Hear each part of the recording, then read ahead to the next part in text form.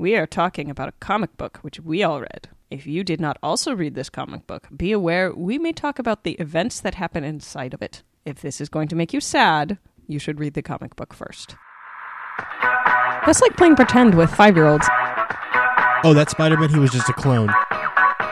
Did I just have a stroke?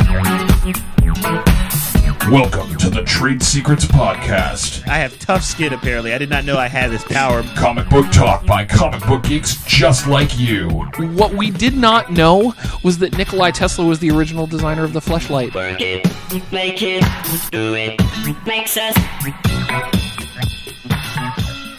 Did we talk last time about how they replaced J.J. Abrams, or J.J. Abrams isn't going to direct Star Trek 3, and now it's Justin Lin? No, we didn't, because you So haven't happy. squeed about that yet. So happy. Yeah, you haven't. I did see it on I Facebook, have hope though. because of your love of Justin Lin. I have hope. I think it'll be fine, actually. You know, and that's the thing that I said before. I said this on Facebook, too, that like I like Justin Lin's directorial prowess because I feel like Justin Lin can take what is ostensibly a bad script and make a good movie out of it. Like I really, really like one of my favorite action movies of all time is Fast Five, and I think that Justin Lin's run on the Fast and the Furious movies are the best of the series by far. Like, Is that the one in Rio? Yeah, that's Okay. one where they're dragging the safe through at the end. That's the heist movie, basically. Yeah. Fast 6, script-wise, is horrendous. But because of Justin Lin's direction, I really, really, really enjoy that movie. But I have to qualify it, right? Yeah. I have to be like, yeah, this is dumb. It's got a 37-mile runway and a plane that never takes off, and it's kind of in that instance it's kind of dumb. Highway. Yeah, and the tank on the highway is kind of cool, but however the Superman leap from the crashing car and then how did you know there would be a car there to break our fall? Like, what? Yeah. A car breaks your fall in Yes. this superhero universe? Yes. That's where I started looking at it. I'm like, as of Fast 6, these are now superhero movies. Oh, yeah. With Okay, that's a good people way of looking whose at it. superheroes whose superpowers are all generated around cars, right? Okay. I love the fact that Michelle Rodriguez went out. She opted out on one Fast 5. She No, died at the end of Fast 4. Oh, she did. Okay. So Died, quote unquote, at the end of Oh, Fast 4. no. They are a superhero Or- movie if she's come back to life. Yeah, did come not back at to the life. end of it was like the plot line of Fast 4 was that she had been murdered and they were trying to infiltrate the drug cartel that was responsible for her murder. okay. But then she comes back with amnesia even in Fast Hey. 6. But see, that's the thing. That's what I was saying on they're my favorite. The Fast and the Furious franchise is my favorite action movies because they are unabashed action flicks. Yeah. There's no pretense to them. They're not trying to be anything more than they are. They're just cars driving around and crazy fucking action. And what I was saying about turning a bad script into a decent movie started with Tokyo Drift. Tokyo Drift's script is awful. Oh, yeah. But Justin Lin manages to make it a watchable movie. However, Star Trek Into Darkness was so bad on so many levels. The script was bad. The direction was bad. So as much as I love Justin Lin as a director, man, they really need a better script for Star Trek 3 to make it worthwhile. Again, back to homage versus doing your own thing. Obviously, it's going to be a large chunk of homage because it's a fucking Star Trek movie, but they really need to like own it and own the like new universe that they have, and not because that was the huge failing of the second one is it tried to mirror Wrath of Khan too much, and it's like, oh, let's make the brand new universe story the same as the end of the road old universe story. It doesn't work. It fell on its ass, and nobody cared about Kirk. Well, luckily, we don't have to worry about a search for Spock in this Star Trek 3, right? Because nobody actually died. Like in Star Trek 2 was supposed to be Nimoy's exit. Like, he was like, I don't want to do this anymore. Fucking kill me. And the only reason they made Star Trek 3 was because of the fan response. But yeah, if they do a good script, I have faith in Justin Lin to do it right. Yeah. I think it'll be a refreshing change from Abrams, if nothing else. Yeah. And from what I've seen, I've been reading the little things about it, and I was looking at IMDb. It looks like they're minimizing Roberto Orsi's influence on the script, which would be a good thing because he's part of the. He's one of the writers from the first two movies. Okay. And he was like he was the primary scriptwriter of Star Trek Into Darkness, and he was the guy that we talked about on the show a while ago that started calling Star Trek fans morons because they were arguing with him, and he was like, "I'm the one writing this movie, so you don't know shit." Yeah. You know, so I thought it was Lindenhoff. it was both. But Roberto Lindelof had his moment where Lindelof was just a sexist asshole. Orsi was the guy that was actually like going off on fans specifically, like. And what my hope is that somebody at the studio went, yeah, you probably don't want to piss off Trekkies. Yeah, oh my God! If there is a fan base to defeat all other fan bases, Yeah. like honestly, even My Little Pony fandom, I think if you had an army of My Little Pony fans and an army of Trekkies, the Trekkies would win. Yeah.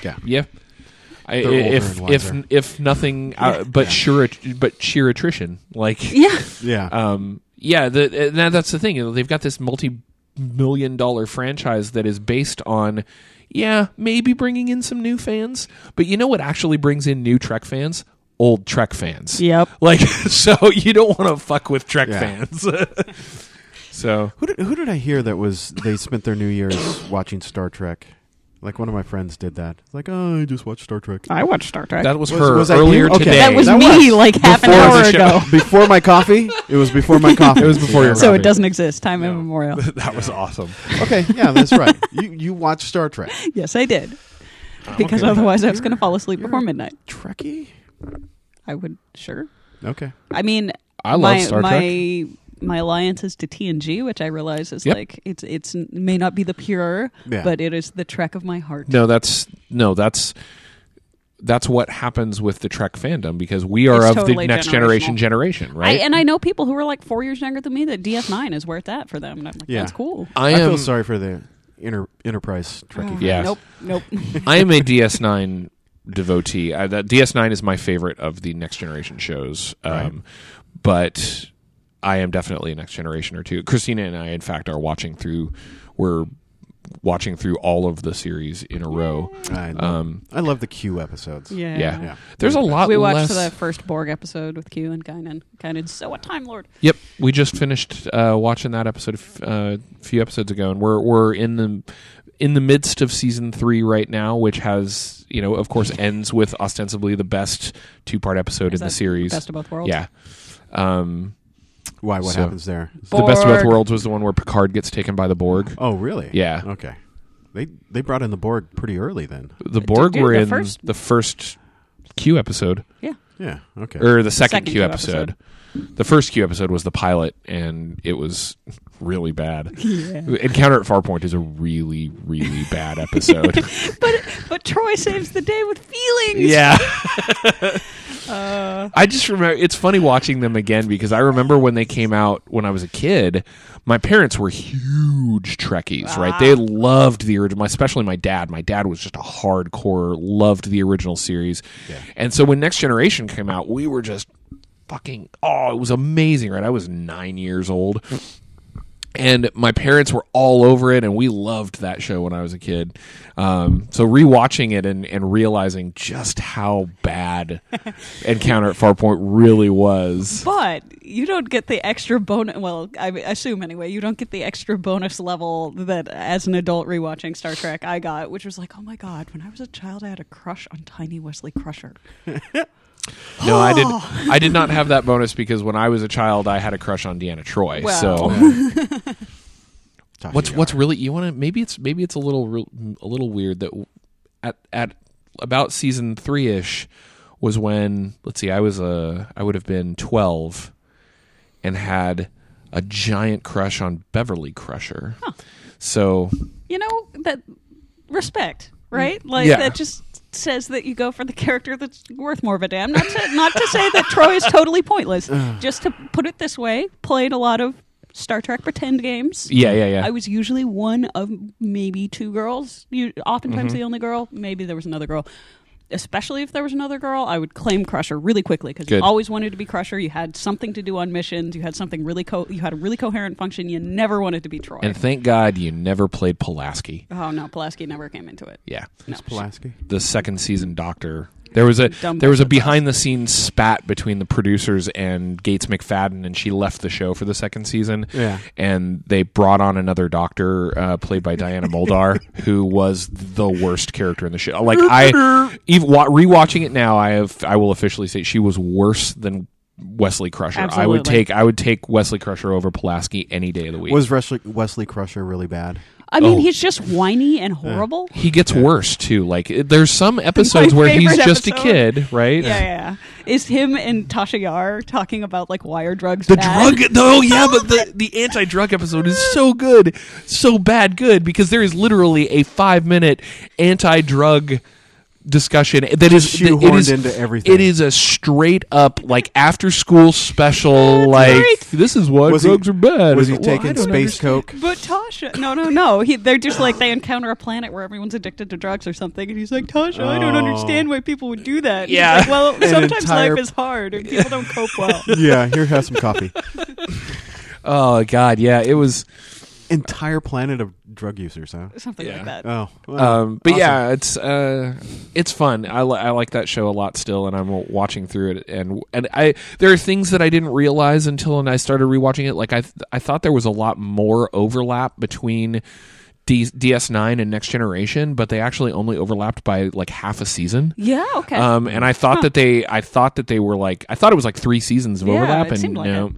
and it's probably just because they brought so many Next Generation characters eventually, like Yeah. either guest starred or they got O'Brien to start, and then Worf becomes the main character.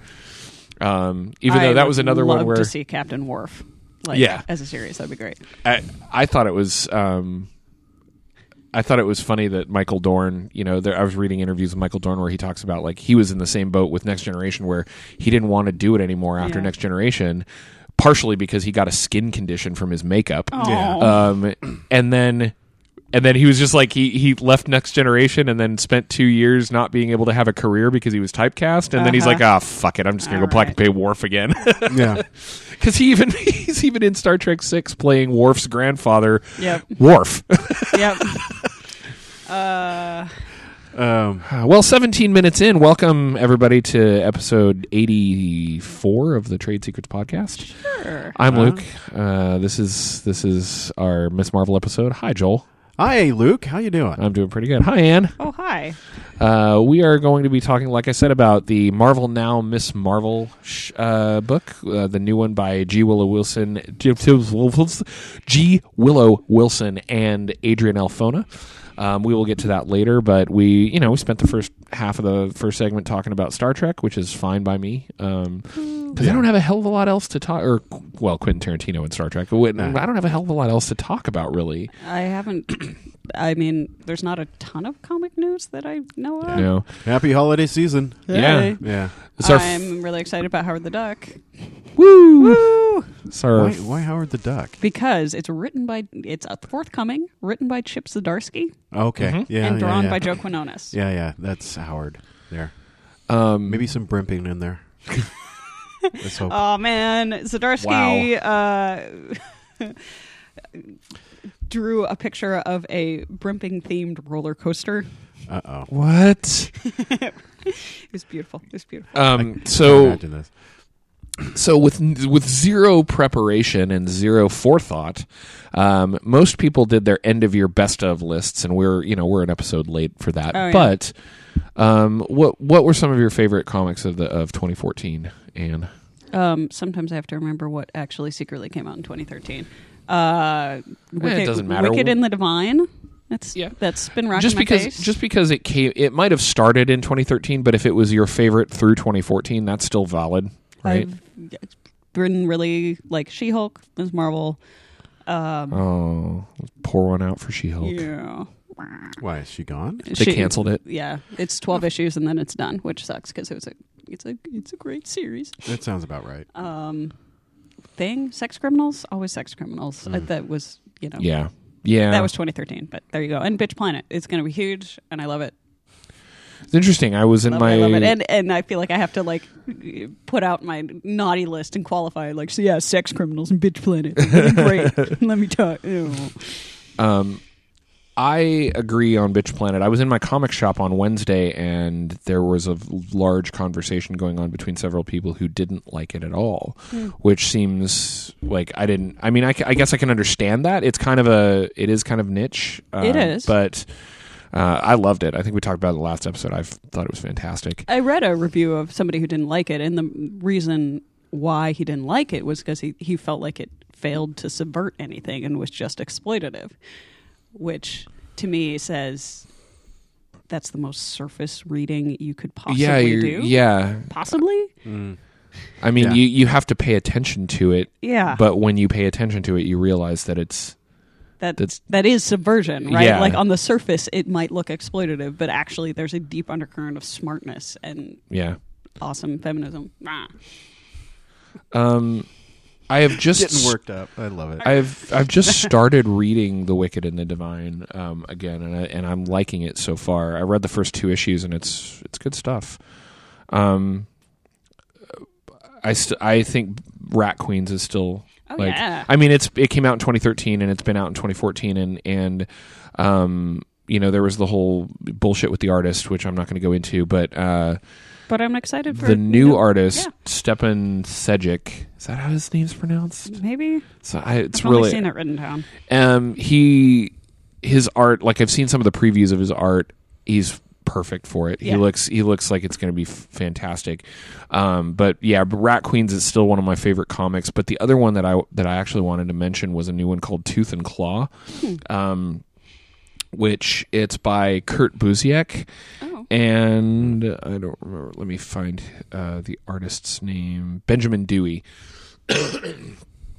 Colored, of course, by Jordi Belair, like everything is. Yeah. It is an interesting. For lack of a better way to put it, it's an anthropomorphic fantasy, and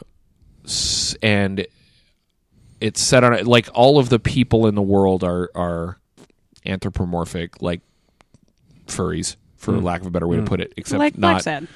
Yes, and it's really hard for me to talk about the first issue much because the first issue ends on one of the best, like, holy shit moments I've ever seen. And the first issue was also 48 pages with no ads for $2.99. Holy God. I'm going to try to find that. I don't know if it's still out there, but it's an interesting there's an interesting story behind it too, because I guess there was another either comic or another property that they came out with the first issue and somebody popped up and was like, hey, by the way, we already have the trademark to Tooth and Claw. And so they changed it now. So from the second issue on, it's called Autumnlands, the Autumnlands Tooth and Claw. Okay. Which the Autumnlands is, I guess, their world. It is really, really fantastic. It's I've always liked Busiek as a writer. His run on the first, I think it's like 50 or 60 issues of the Dark Horse Conan books, where that's where his name is from. He also wrote Astro City. Yeah. But the Conan books, he started out by he adapted a bunch of Howard's original Conan stories into comics with Cary Nord, and those are some of the best. Those are the best Conan comics that have ever come out. Like, just wildly fantastic.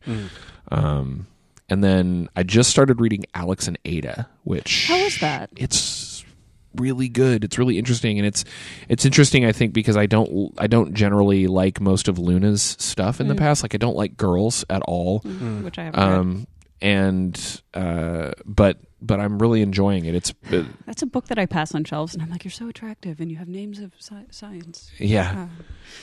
Yeah, and then all my typical ones. Six Gun is still fantastic, and Sheltered is still awesome, and there's but the like Tooth and Claw is the big one that pops up into my head as being brand new that I really, really, really love.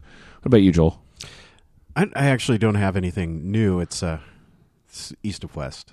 Oh, that's fine. Word. Yeah, Like I I'm said, it still- doesn't necessarily have to have started in 2014. If that's one of Okay. your favorite comics, then it's your... The first couple issues of East to West, or the first trade, was just kind of world building. Yeah. And so it didn't really get anywhere, and then it just hit in the second gear this year, and I really enjoyed it. I haven't got a chance to read I it agree. yet, but all my friends have been telling me to read Black Science because it's really good. Black And Science that is good stuff. That was this year, right? Are Yep. we reading that on the podcast later? We are. Yes. Yay. It's coming up Eventually, in... we'll get around to it. Didn't we already do the first trade? Did we? Because I wasn't. I don't remember my own show. Oh, God, No. drop stuff. But yeah, that's another one. So Remender and oh my God, It's No. right on the tip of my East to brain. I West. know it. East or West Kirkman? Hickman, Hickman. No, Not no, Kirkman, no. Hickman. Yes. Neither the same of guy that those. does. Black Science is Remender, right? and Matteo Scalera. Yeah. No, East of West. East Yeah, of West. East of West is Hickman, yes. Yeah, doing his own thing. East of West is actually one of the most interesting worlds I've Yeah. seen built in a comic in a long time, because it's one of the few times where I've looked at a world in a comic and not immediately been able to just compare it to something else and just be Nice. like, oh, it's this. It's just because, like, with Black Science, I loves me some Black Science, but I immediately go, oh, it's like it's like Sliders. Yeah. You know, because it's basically the same thing as Sliders, instead of it, like where it's Sliders or Quantum Leap, but where they're just dimension hopping randomly because they have a dimension hopping device. They do their first hop and the device breaks, and now they can't get home, so they have to randomly hop dimensions until they can find a way to get home. So it's Hey-o. fucking Sliders. Sliders. Lost in space. Yeah. And time. Yeah. And dimension. But East of West is definitely one of those, like, the kind of sci-fi Western fusion with the Four Horsemen of the Apocalypse and the Yeah. crazy In crazy magic nations that yeah. he builds Yeah. in it. It's just like, yeah, it's one of my favorite comics in recent memory as well. That's yeah, a good one. He really did a really good job. And that's about it. I haven't been doing a lot of reading, unfortunately, this year. A lot of other stuff happened. Yeah, So- I've been reading a lot of old stuff. Like right now, I'm also reading through Lucifer because we're going to be doing it for episode 90. So I'm starting early and I'm reading it at a time, and it's pretty goddamn good so far. All like, right. Have you read it before? no, Oh, no. shit. See, I've never. Oh, yeah, that's because like you read that tiny little. I'm glad that we We way read- back in the day read that little bit of Sandman that's relevant to Lucifer. Yeah, exactly. I've read that, and then we read when we did the short Lucifer episode, which we did a while ago. We did a short Lucifer. Yeah, we episode. did the first trade of Lucifer a Oh while my God, ago. We did. Yeah, which I didn't realize until I started reading the full run that the trade that we read was actually I think we read the second trade because I like it better than the first one. no. I think we read the first one. We read the first one because it had the Morningstar option, which was a 3-issue mini series that came out before the main series started. Yeah. Which I didn't know. I thought that was just part of the thing because I think in the trade they just include it. Yeah. They're just like, here's the Morningstar option, and then the first 3-issue arc of the comic book, which is because it's the Morningstar option was the one where he partners with the Native American girl to go on the like spirit quest thing. Yeah. And then the second storyline was the storyline with the deck of The demon- Basanos. Yeah, the Basanos and the cabaret dancer in Germany. Was it Germany or was it Amsterdam? Amsterdam, maybe. Maybe. So I don't European country X. But yeah, there's been a lot of fucking good comics this year. 2013 and Sorry. 2014. Total. I hate to use this word, but I'm going to use it anyway. Total, like, to me, renaissance of the comic Yes. industry. So much good things and so much stuff that's finally breaking the mold of shitty superhero comics. And honestly, on all fronts, meaning like I've seen a ton of really exciting stuff in indie comics land and like handmade comics land. I've seen exciting stuff in YA and children's comics land. Lumberjanes is fan-fucking-tastic, Yeah. and I'm going to make you guys read it at some point. Yeah, there's just so much good stuff.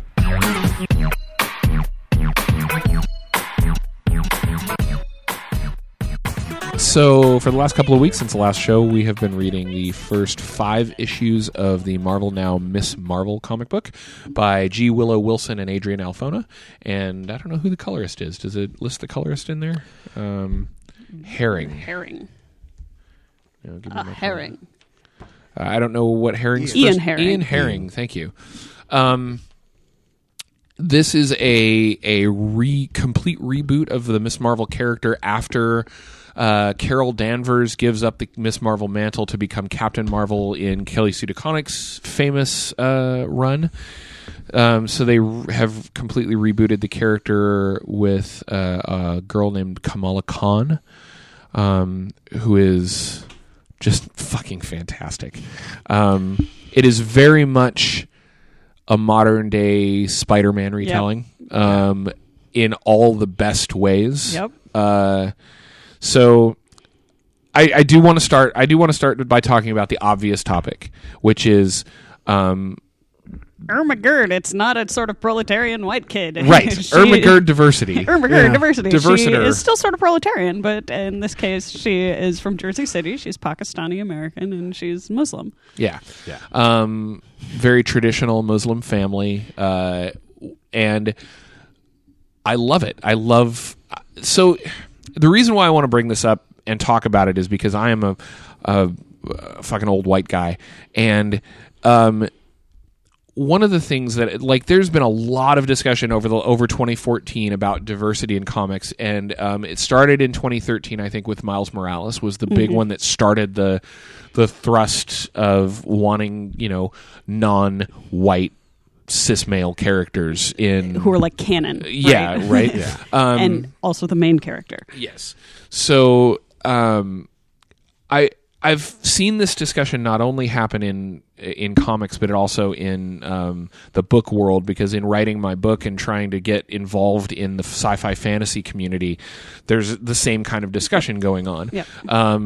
And the thing that always pops up when this discussion starts is on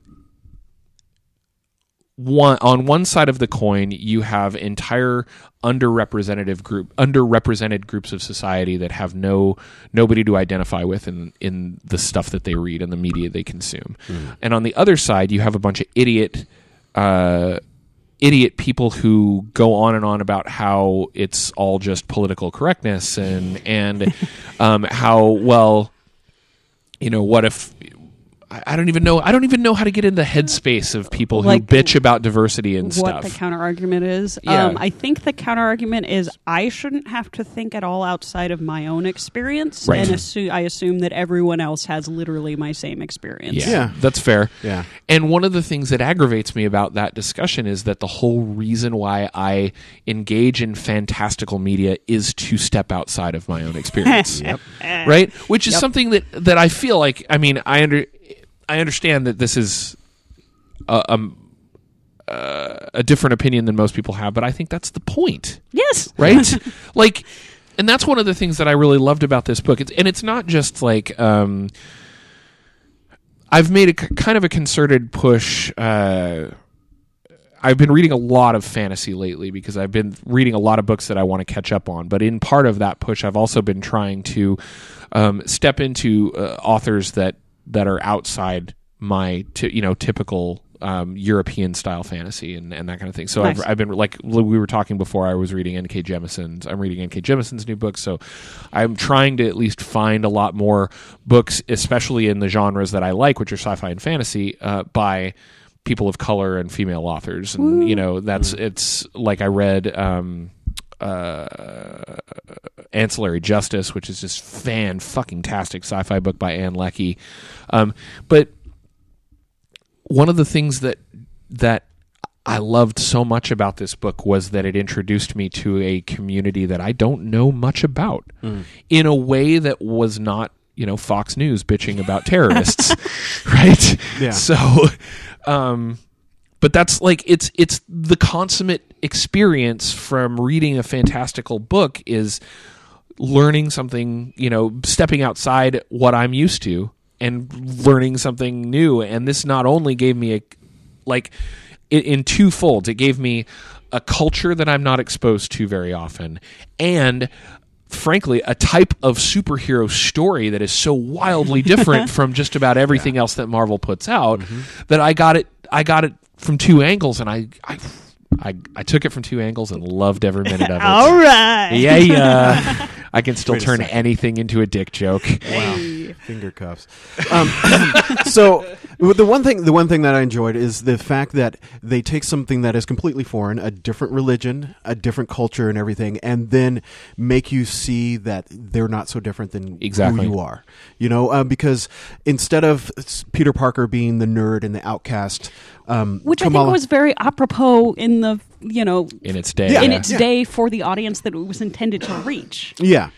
Yeah, where Kamala Khan is being, instead of being picked on as a nerd, she's being picked on as a Muslim, right? And so she goes to that party, and the jocks pick on her just because she shows up, and they think her family's so much different. It's not that much different than Peter Parker. Yeah, being picked on by Flash Thompson. Flash Thompson. There Well, you go. yeah, Flash Gordon, it's what? Yeah, that's first it's an thing. amazingly obvious way to show that kids in general just deal with the same shit no matter what walk of life you're from. You know, Yeah. eventually there's every kid has their own reasons why they are, you know, an outcast. Yeah. And that's it takes I agree Yeah. with you. I had a point that I was going to make, but then I just lost all my so ability let me go. to So talk. there's one thing that I really enjoyed was the father also. Yeah. Because Yes. they have the brother in there, and he's super ultra religious, and the father comes up and is like, "Would you stop praying? You know, would you just get a job?" I kind of And just- love that. That's like his rebellion. Yeah, Yeah. exactly. And somewhat the sister, her older sisters. Yeah, too. they're Like, being he's being ultra religious, but that's a choice. It's not that they're being forced into it or that every one of them is like that. It's They're like just no, being super orthodox. yeah, you know. exactly. It's a choice of the matter, and it brings to light that people are different, right? They're not just stereotypes and little stencils that people fit into. I mean, that's the best thing about Kamala Khan. When she was first announced, everyone was like, "Oh my god, Muslim Yeah. character cannot brain explode." But at the same time, she's like such a well-rounded person with a family, and like I love watching her try to struggle and balance like her friend groups, her dumbass enemy groups, her family, her religion, her polymorphic superhero abilities. Yeah, yeah. Hey. And the fact that the first thing she gets when she gets her super abilities is she becomes blonde and tall and She wears turns sexy clothes. into the Ms. Marvel, the Carol Danvers Exactly, and it's like, wait, And- you know what? I don't actually want to Yes. be like this. And that is my favorite part of this opening run of this comic book is that the superhero fights and battles and enemies are extremely secondary to her own personal journey about kind of realizing with her hyper fandom of superheroes, and she writes Avengers fanfic on the net and fanfic. What is this? Like she learns through this experience that like the lesson that we always want to see the superheroes learn is that she doesn't she loves these characters but doesn't want to be somebody that's somebody else. She wants to be her own version of it and has to figure that out and figure out because for those of you who haven't read the book, her superpowers are goofball. To be honest, they get what happens. Her origin story is that Jersey City or New York as a whole gets attacked by a Terrigen mist. It's the same. yeah. It's a Terrigen attack, which is the same mists that form superheroes in the Inhumans. And the ability that she comes out with is basically to become a shapeshifter.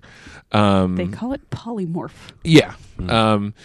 And It means she can basically change size and density, and she can do that for like specific body parts as Yeah. well as like the whole. There's like scenes of her catching things with a giant hand. right. And her like we said earlier, becoming Carol Danvers, Yeah, basically. well, yeah.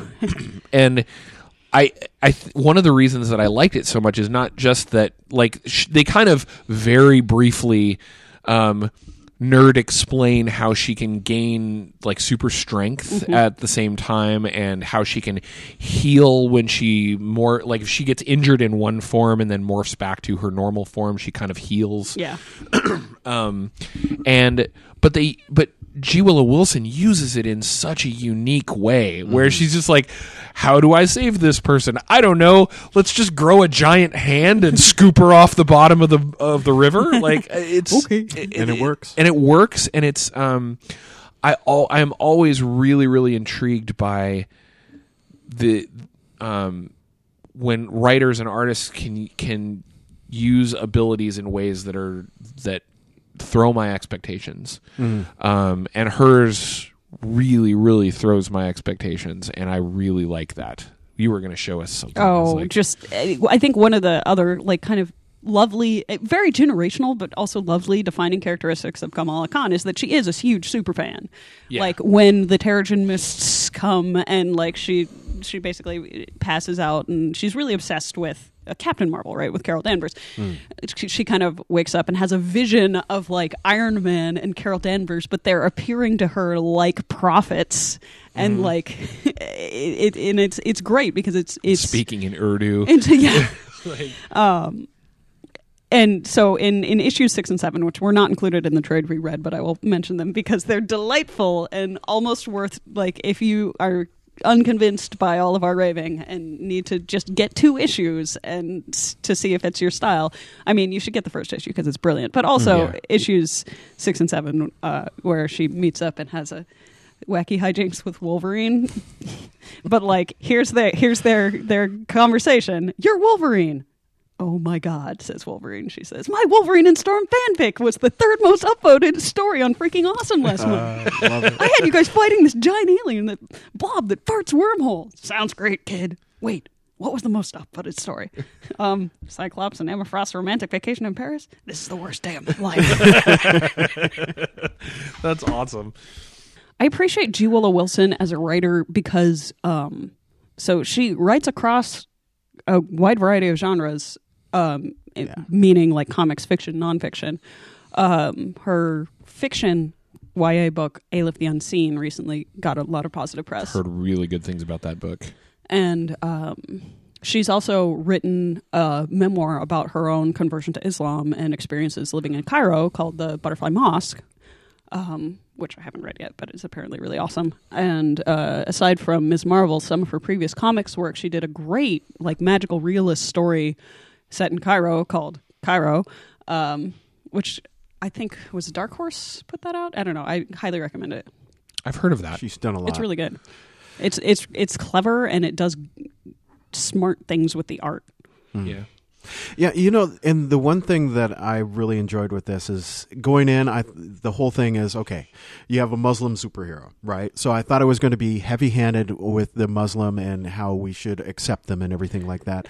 And it was pretty much going to beat you over the head with... That sounds very we and them, though. And the thing is, they is us, right? Yeah, yeah, and that's the thing is like, well... let them know that they're not as different as we are, and in the hands of a less subtle writer, that could have very easily happened here. Yeah, it could have. It could have come across much more, we and them. Yeah. So which it didn't. It was very inclusive, and it showed you that the world is. It's gray. It's not black and white, and you have choices. You can wear a headscarf if you want, or you can't. What your sister does, and she doesn't. You can pray and dress up in the Muslim Guard, or you could be a bank executive. And I like I like that she still deals with like modest dress. She realizes she actually doesn't necessarily want to be wearing the Carol Danvers like no pants costume, and also that the heels are really uncomfortable. Yeah. And that under superhero costumes they don't wear underwear. It's like, well, yeah, no panty lines. I get it. Okay. And I enjoy the fact, stepping away from Kamala Khan and her family for a second, I enjoy the fact that the supporting characters are not extreme in any particular way either. Even her antagonist, high school student, the concern troll, and like even the people at the party who supposedly make fun of her for the way that her, for her upbringing, they're not making fun of her because of her quote unquote religion specifically. They're making fun of her because her family life prevents her from taking part in some of the typical rebellious traditions of teenagers. Yeah. So it's not like this thing where they're like, It's pretty much just the concerned troll that's like outwardly like antagonistic to her because of her religion, which is funny because and it's smart, honestly, because it's an illustration of the folk that are like, oh, you must be oppressed because you're Muslim and female. Yeah. Exactly. Interestingly, like when I first started getting into G. Willow Wilson's writing, simultaneously one of my close friends was in the middle of converting to Islam, and Wow. which was really interesting. And we have had discussions about the Butterfly Mosque and some other stuff. But I love Kamala Khan's character because she's so human. Like I say, I think she is the best Peter Parker, and she's this generation's Peter Parker. Mm-hmm. what about Miles Morales? He didn't have as brilliant a writer behind him, eh?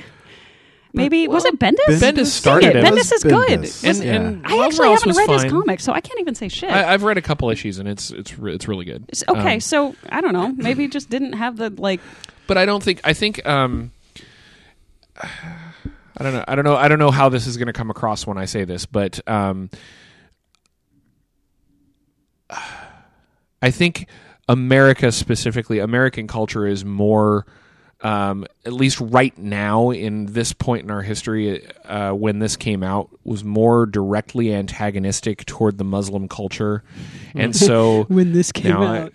And I think, well, and I you know what I mean. It's more publicly, directly antagonistic. So when you see a character like this that is from a culture that our the royal our culture is has those kind of crazy misconceptions about, and has maybe even worse historical media representation, especially in post Comics Code comics. yeah.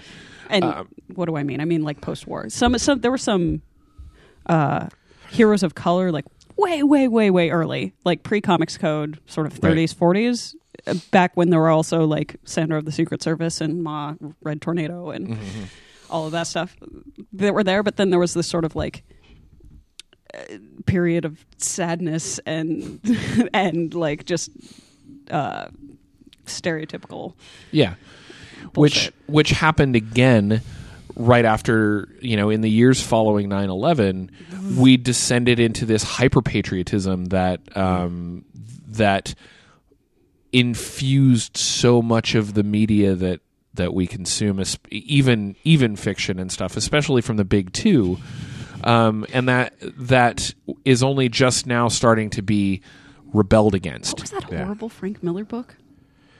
Holy Terror. Holy Terror. Yeah, the one that you prevented us from burning, you motherfucker.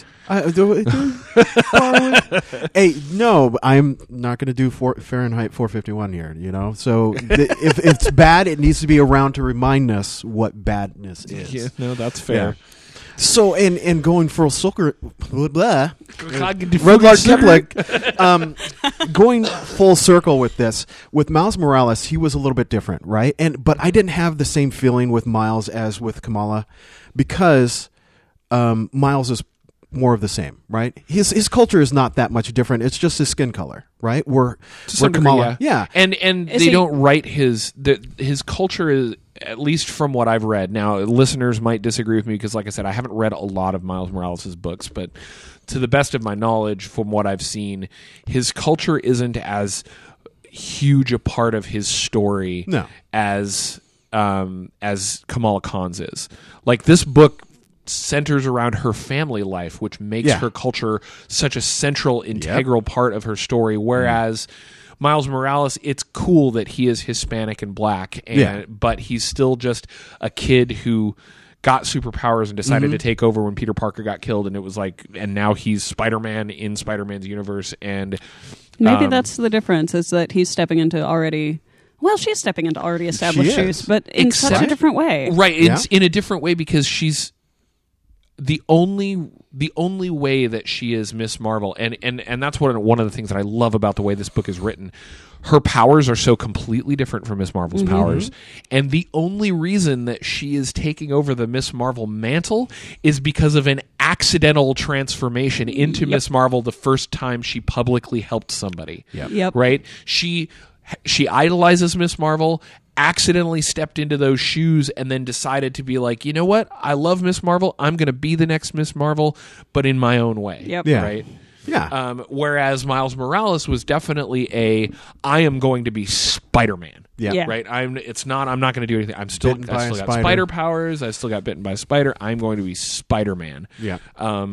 Which is not a bad thing. No. But it's just it's wildly It's a different different. story. Yeah. And I think Kamala Khan's story is more topical right now. Like the way that they handle it is more.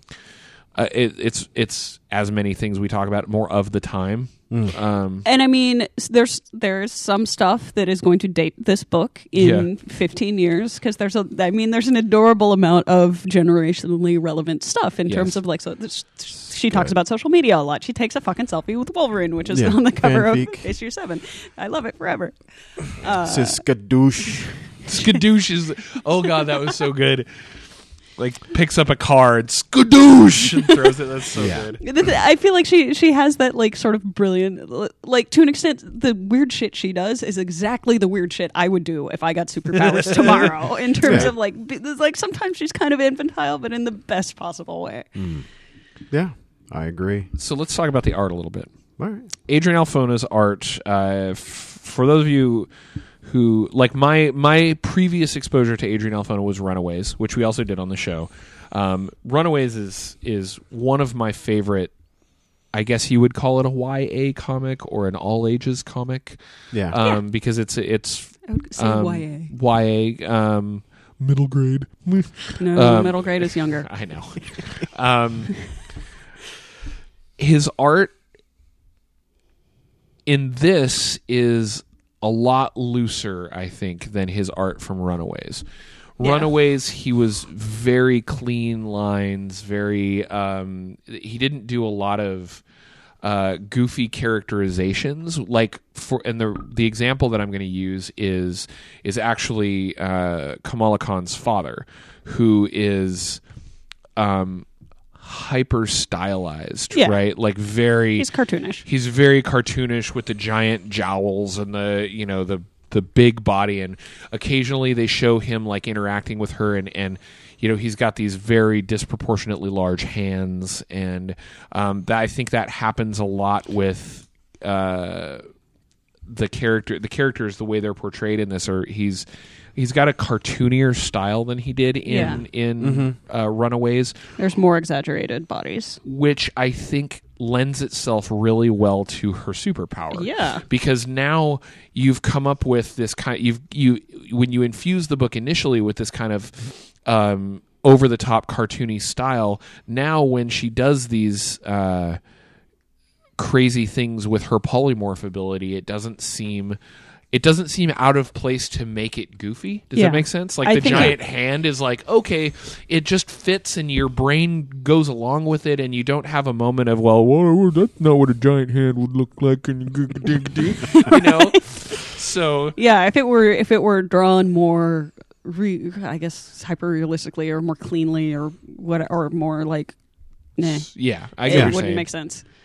I really, really enjoy not just. So I'm going to talk for a minute about what I don't like. Well, I don't like the fact that I like his overall style. I think the line work in the book is not really to my liking. It's a little bit more because it's a little sketchier. It's a little sketchier. It's not as clean as his stuff from Runaways, and I feel like I want something in between. I want the cartoony stylization of the characters and the figure construction with the clean lines of the original of his Runaways art. That being said, I love not just the cartoony style, but the way he, like, I don't know how words are failing me. His character poses and the things that he does. Like one of my favorite two of my favorite moments in the book. The first one was when she's having the vision, and she's talking to the Avengers vision, and she steps into the pose where she's talking about what she would do, and she's like, "But I would do the classic politically incorrect costume with the giant heels." And she's wedge heels, and she's in this like. She does this pose with her hands up in this like kind of karate thing, and it's really funny looking and really awesome. And then the part later on when she's trying, she does the Spider-Man the movie thing, right, where she's trying to make her powers work and can't do it, and she's got this like this superheroic fists up kind of pose, and it's so charming. It is, and it's in the best possible way. I wish the art were a little cleaner, and I could kind of take or leave the coloring style. That's fair. The kind of pastel, slightly washed out kind of watercolory. It's watercolory. It's not pastel. Yeah, okay. Kind of watercolory, painterly style it's okay. It works. I think it's it not grounds my the favorite. book in realism, maybe in a way. I could see that. But I take it or leave. I could take or leave the coloring, but I mean, I've blabbered on about the art. What do you guys think of the art? I think it totally works. Especially like you say, just the ability to like occasionally there's sort of like almost a chibi moment, but it's not overdone. Like this one I just passed when with the face on the like when the jock guy loses his girlfriend in the river and he's got this like almost chibi derp face. Yeah. The one and only negative thing I have to say about the entire book, because I love this and if it's my number one comic of the last year, but I hate the font they chose for the page. The logo? No, I love the logo itself. I hate the font they have on the page where it summarizes the story. Really? Because it's hard to read.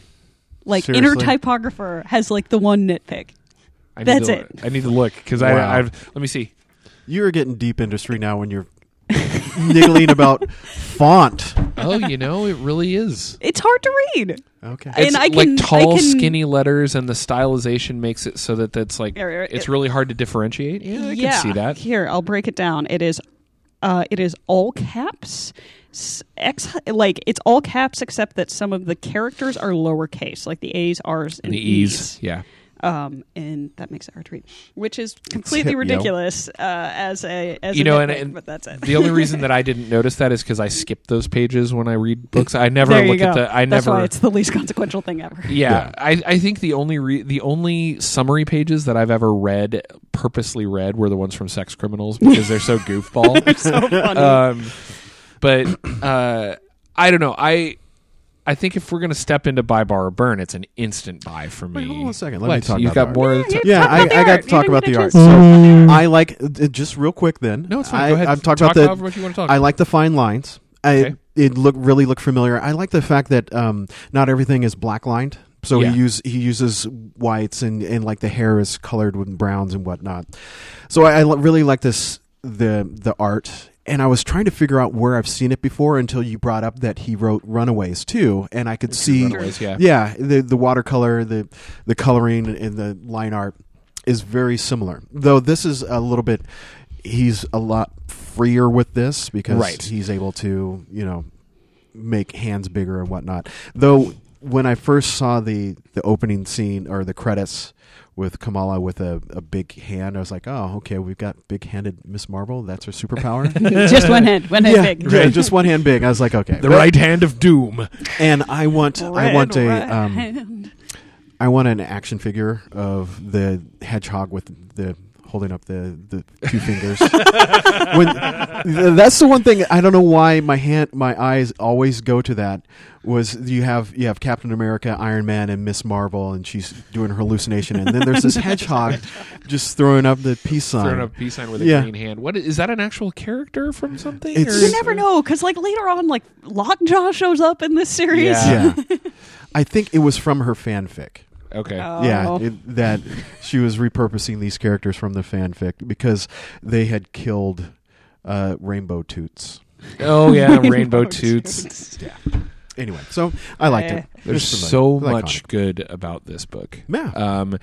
It is, without question, my favorite Marvel book of the last 5 years, probably. It's wildly different from the things they normally do. Yeah. And even taking into consideration books that straddle that comedic line like Hawkeye. Yeah. It's still just is one of the most relatable characters that I have ever read from Marvel. And that is something that, like, to bring up the whole diversity thing, and when people talk about, like, when white assholes talk about not being able to relate to to colored Characters of color, brown characters. White I'm trying to think cannot relate to brown characters. We don't use colored anymore. I so know, it's and I was okay. trying desperately not to say that, and I was like, it's a load of shit, because, like, the thing that made this book interesting on multiple levels to me was the character and her culture and how she was dealing with the superpowers that she was getting, and it all comes together into one fantastic package that I'm going to voice a concern. The day that G. Willow Wilson is not writing this character anymore, This comic book I dies. worry for how another Marvel writer is going to handle Kamala Khan. Here's a hope: there will be more female Muslim Marvel writers by the time Or G. Muslim Willow, in general, Yeah. right? or women of color, even. Yes. That is a hope. Wow. Yeah. But I really hope that this book goes for a long time. Like, I hope that G. Willow Wilson gets to have a run like Brubaker on Captain America. I think she's signed exclusively with Marvel. Yeah, I that would be the smart thing to do. The smart thing for her to do would have been to be like, I want to protect this character for 5, 6, 7 years. Please, I will sign exclusively to you if you let me make No, I sure. think she did. That happened a few weeks back. She went to their whatever yearly retreat of Yeah. Mount Doom, whatever they do. Yeah. Their writer's retreat. Yeah, that one. Because I do worry that another writer will not be able to handle the cultural aspects of this book as elegantly as G. Willow Wilson does. But in any case, it's an instant buy for me. This is probably the first Marvel book in a long time that I would just say, buy it. It's awesome. I'm really looking forward to how they build the universe around her for her, instead of trying to shoehorn her into other stories. Instant buy. Obviously. So the reason why the first issue is not on the table right now is because I bought it. I got so excited about it that I gave it away to somebody else who I was like, you have to read this. You have to read this now. And I'm going to rebuy the first issue, and I'm going to buy the trade so that I can actually lend it to people. The one of the kind of more subtle, beautiful aspects about this book is the last few Comic-Cons I've been to. There have been some really adorable Ms. Marvel cosplays. You see little brown girls dressed as Ms. Marvel, and it is the happiest thing in my heart. It's really cool. Yeah. Buy the shit out of it. Woo. Yeah. Sure. I would buy it. Yeah, the way that everything was handled with this book, it's crafted well, it's written well. I really enjoyed it. It's a fully realized world, and you'll enjoy the story, and it's not heavy-handed either. It doesn't get preachy. Yep. It's just a story of a girl who gets superpowers, and her experience is a little bit different, but yet more it's the same too. So yeah, I'd buy it. It is a perfect opportunity for people like me to step outside what they already know.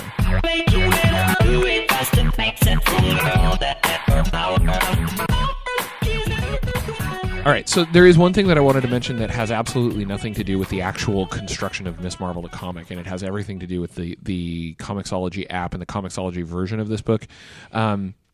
So the first trade consists of the first 5 issues of Ms. Marvel and I think 8-page or 9-page short story that was in Marvel, All New Marvel Now .1, which was an anthology book. And in the paper trade, it's just an 8-page story, and it's all about her fighting a junk monster in a junkyard. Yeah. And it is actually, that's where the skadoosh comes from. She's late for a Mendy. which is Pre-wedding a pre-wedding party. And so the whole thing is about her like fighting the monster and then having to bail to go do stuff with her family. And there's so many problems with the digital version. In the comic, it's just, like I said, it's just an 8-page story. It's kind of cool. And it ends with her going to the Mendy and, having to get dressed up. And she says she smells like she wrestled with a leaky can of tuna on a couch full of cat pee, which is one of the best lines. But when they did it when we read the digital version in the Comixology app, that storyline was turned into a Marvel, what do they call it? Marvel Infinity thing, where they force you into guided view to be able to read it. So it goes panel by panel. And there are certain sections where it's like a 3-panel chunk, which is half a page, and they will show the first panel in color, and then the next panel's in black and white, and then they color them in as you go. And there's certain panels that you start the panel and there's no text bubbles, and then you move to the next one and the text bubbles appear. And to whomever designed the Marvel Infinity version, for me, it actually ruins the experience of reading that story. It's a nice thought, but frankly, webcomics is way ahead of you in terms of cool stuff that you can do with an internet browser and comics. And I would be totally happy if they had designed a short story from scratch to be part of this thing that they did it from scratch. But I don't know if this is true or not, but my feeling is that the creators of this comic didn't have much, if any, say in how that story was presented as a Marvel Infinity thing. I'm getting that feeling too. That somebody at Marvel was like, "Oh, we're going to turn this into a Marvel Infinity thing," and it's some difficult. random, Let's only do half of it. Mm-hmm. Yeah, some really jackass designer was like, "Oh, let's do this crazy stuff. Look what I can do with this Photoshop and brr." With great power. Yeah, and then, like you just said, it just stops halfway through. You don't get the whole bit where she like has a real discussion with her mom and says stuff like, "How am I supposed to confide in you if you freak out whenever I color outside the lines?" Even a tiny bit. The entire purpose of that story was to show her it was the Spider-Man thing, to show her that she has a life that conflicts with her superhero abilities. And you don't get to see that because in the Marvel Infinity version it just stops when she stops her fight, and it shows her like running to get to where to the Mendy she needs to be at, and it just stops. And that's what totally caught me off guard, was I was like, it just ends. Bizarre. Yeah. What was the point of this? Like, it's not the worst directorial decision, but it's pretty much like showing half of a story and then not showing the other half. Yeah. That's literally exactly what it is. Like Mockingjay Part 1 and Part 2. Yeah, something like that. The Hobbit 3 Part 1 and Part 4. No. God is, damn it. Which is funny because when I read Captain Marvel, I only read half of the last story too. But that was not feel Marvel's jarring? fault. You know, and it left me. No, it wasn't Marvel's fault, because when I read Captain Marvel, I had this wanting feeling too. It's like, well, that's just it. It ended, and it was my fault for Captain Marvel. For Miss Marvel, it was Marvel's fault. Yeah. But it's just for the digital version. ironic. Just for the digital version. The moral of the story is buy the trade. Yeah, exactly. And then lend it to I am people. really looking forward. I hope they do like a 10 or 12 issue hardcover trade of this, because this is something that I would buy in their hardcover versions, even though Marvel is wildly inconsistent with how they do their hardcovers. It does have Wolverine, so it almost guarantees it. Yeah. Yeah.